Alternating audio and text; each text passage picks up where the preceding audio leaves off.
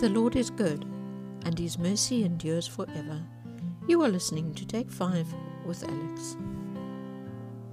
Today I had a conversation with a lady about the pros and cons of palm oil. The palm oil industry is under fire a lot because of certain parts of the world where the palm trees are planted, and in the process the orangutan population is threatened. There is such an outcry about this, and there's a misconception that palm oil is actually harmful. I've done a lot of research about this and found that if people were to stop using palm oil, the problem would be even greater. There's a huge demand for vegetable oils, and palm oil gives the biggest yield per area. If palm oil were to be banned, for instance, then crops like soybeans, canola, and sunflowers would be greatly increased, and they take up a lot more space, which means that a lot more habitats would be threatened.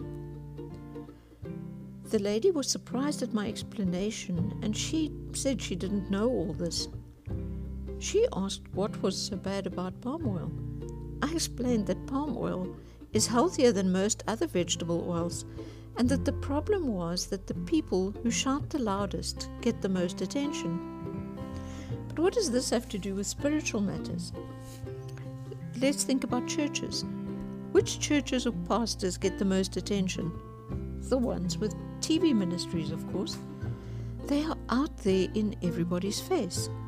I'm not saying there's anything wrong with a TV ministry, and many churches which feature on TV have amazing ministries, and a lot of people who otherwise wouldn't have access to a church can join in their services.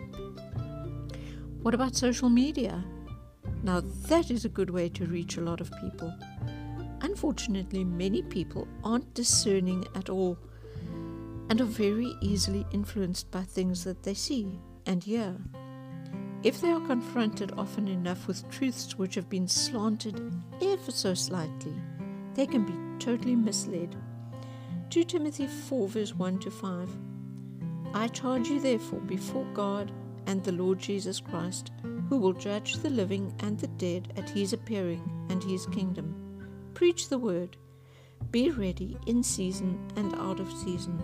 Convince, rebuke, exhort, with all long-suffering and teaching. For the time will come when they will not endure sound doctrine, but according to their own desires, because they have itching ears, they will heap up for themselves teachers, and they will turn their ears away from the truth, and be turned aside to fables. But you be watchful in all things, endure afflictions, do the work of an evangelist, fulfill your ministry. Interestingly, in this passage, it says, they will heap up for themselves teachers. People aren't going to be satisfied with just one person who is preaching. They will have a whole range of preachers to choose from, or to move between, choosing who to follow, or levitating between doctrines. Social media is the ideal medium for this to happen, or to make this possible. Watch a video here, listen to a podcast there, make up your own version of the gospel as you go along. This is the problem with everyone who's trying to shout louder than everyone else, because they want more likes and more comments, and they also make money out of advertising on YouTube and other platforms. We have to be very careful and very discerning when we watch or listen to a teaching. The only way we are going to know what is good and what isn't is if we are actually in the Word. This might sound radical, but I believe that every believer should be a scholar of the Bible. How else are we going to know what the truth is? I read that in the times before the birth of Jesus, there were rabbis who traveled from town to town and taught people the scriptures in exchange for room and board. People were so eager to discuss the word that they would even interrupt a wedding feast to sit at the feet of a rabbi and get some good teaching.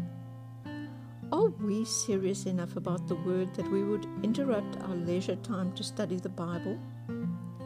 I hope we are, because then we will be safe from the shouting.